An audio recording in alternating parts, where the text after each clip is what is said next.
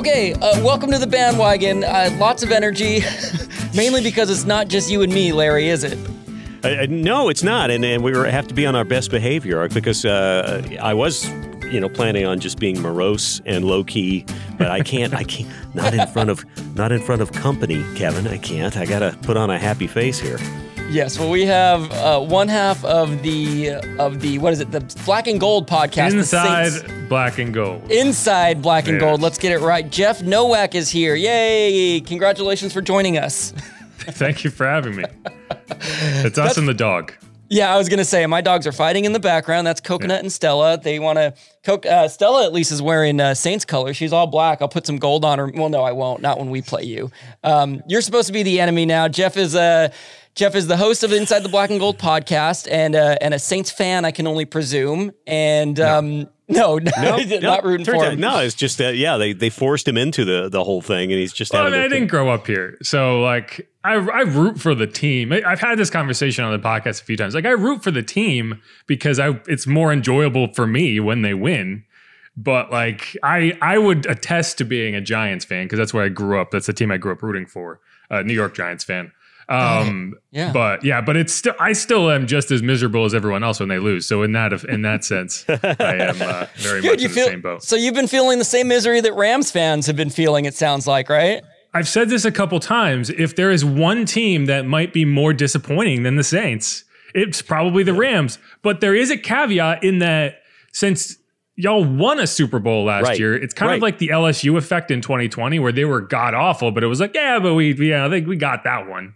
So it's not as bad. Yeah, the big difference though is that in college ball, you lose a bunch of players. That's just part of the progression of college players going in and out. This was relatively an intact group going into this new season, and I mean, obviously people have been dropping like flies. There are some pretty critical players that are out.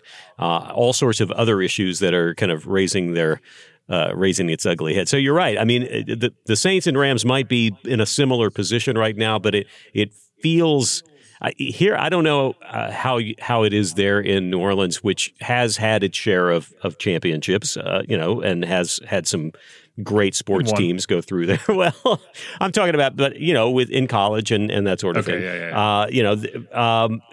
In LA.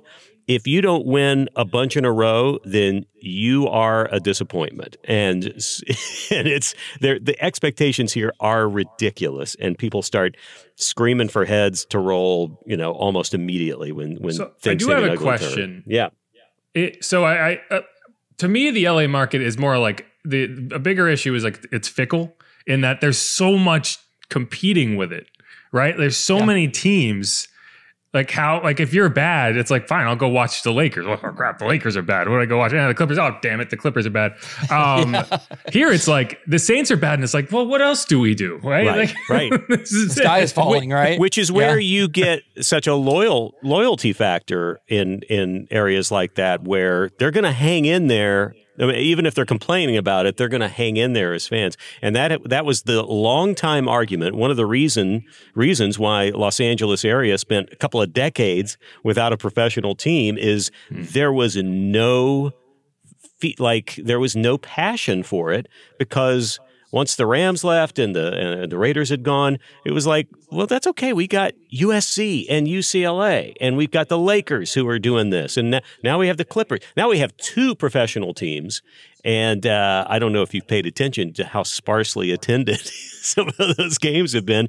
Not sparsely attended by our opponents. That's the other thing, is that it's really embarrassing. I don't even think the cameras showed the stands in this past game against the Cardinals, Kevin. We didn't talk about that. I don't even think they pointed into the crowd once, because it was embarrassing how empty that place was. Yeah, so it's a good thing we're playing at the Superdome this weekend, because we will expect there to be more Saint fans than Rams fans. Have you experienced a live Saints game yourself? I'm guessing you have, or yeah, I'm fully credentialed. I'm in the press box for the games. It is funny because that sounds the nice. Game that I remember in that regard was last year, because I had to watch it, was the 49ers game at the end of the season where the Rams just tore the Saints fans' hearts out. But it was like you just listening, you wouldn't know that game was in LA. You would have assumed it was in was in San Francisco just by the noise, or wherever they play, Santa Clara, because it sounded like a road game for the Rams. Like the 49ers were coming back, and the crowd noise was like that.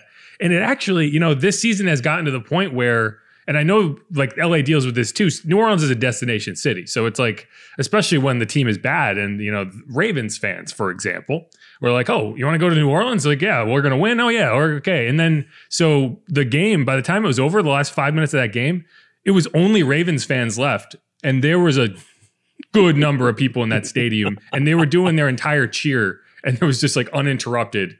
That's got to be demoralizing for the players on the field, I've always felt like. But I understand what you're talking about. I think the players know now when they sign here that it's going to be a few years before, and maybe before their career has even ended, they may not ever be at a home game that actually has a home crowd. But what's the environment like normally at the Superdome? I mean, look, it's not a great season for the Saints, first of all. What's their record this year? Are they also 3-6? 3-7 right now. 3-7. 3-7. So what's the experience of being a fan like been this year? And are fans still showing up to the stadium and being as loud as ever? Can we expect to see that this Sunday?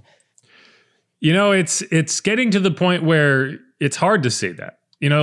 This is a fan base that will hang in there for a long time, but it's getting to the point where it's like they not only are they bad, they lose at home constantly. Like, it used to be a situation where you go to the Superdome and there is a inherent home field advantage, and they rarely lose there. So the volume is going to be there. Even in like the 7 and 9 seasons under Sean Payton, you felt like, okay, we're going to get them at home.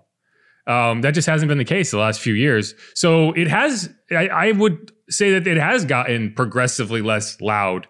The loudest I can ever remember it was the NFC Championship against the Rams. And in that game, Jared Goff had to tape over his ear holes so he could hear the mic in his own helmet. And there was a piece of the concourse in the stadium actually broke off and fell to the ground. Like, it was that loud, like it was shaking. So it's like the ability is there to make that place impossibly loud. But when the team is playing the way it has, it's just demoralizing. And so, if the Saints get ahead, and this is going to be a full building, it's always a full building, it can get loud, but the team has to play in a way that makes it that way. And they just haven't done that outside of the Raiders, who I think everybody can beat the Raiders. yes. There's something we can all agree on. Yes, for sure. So Jeff, if you grew up a Giants fan and come from that area, then, you've got a very kind of different mindset of fan from New York tri-state area to Louisiana. What would you say is the big difference? The Giants have had their struggles over the years, and New York fans can be very vocal and really bring the vitriol. Are New Orleans fans a little bit more laid back? Are they a little more just kind of laissez-faire about it, or is it pretty intense there too? No, I think it's a very unique situation. Like, for example, like the Giants, I was a Giants fan, but I lived in Connecticut. Like, I was very far away, but I was a fan, whereas like the community involvement in this team is at a level that I think very few cities can duplicate, partially because it's a small market. It's the second smallest market to only Green Bay. And I would argue that those fan bases are similar in the sense that they are kind of bonded to that team. Right. And in New Orleans, it's even more intense because of the role the stadium and the team played in the return from Katrina, and the just kind of the emotion tied to that, right? Like, they did a replay during the COVID shutdown. They did a replay of the Gleason block, the dome coming game, and like 70,000 homes tuned in to watch it, like a replay of that game. So that's, and so when they're good, it gets really exciting, and like the entire city, you can feel it. When they're bad, it's like this emotional roller coaster of, if people don't know how to handle it. And I think it also kind of doubles down in the sense that when Sean Payton was here, you felt like there was always, like a glimmer of hope at the end. Right. Now it just feels like it's just a downward death spiral. But, That's the quote. There's the quote. We're all done. We can wrap up. We got New Orleans Saints downward death spiral. There we go. Yeah. That's what it feels like these days. It's been very, very dramatic. And this is a team that I watched for years, always seemed to play. They played winning football. They found a way to win. Now they find ways to lose. And that's what bad teams do.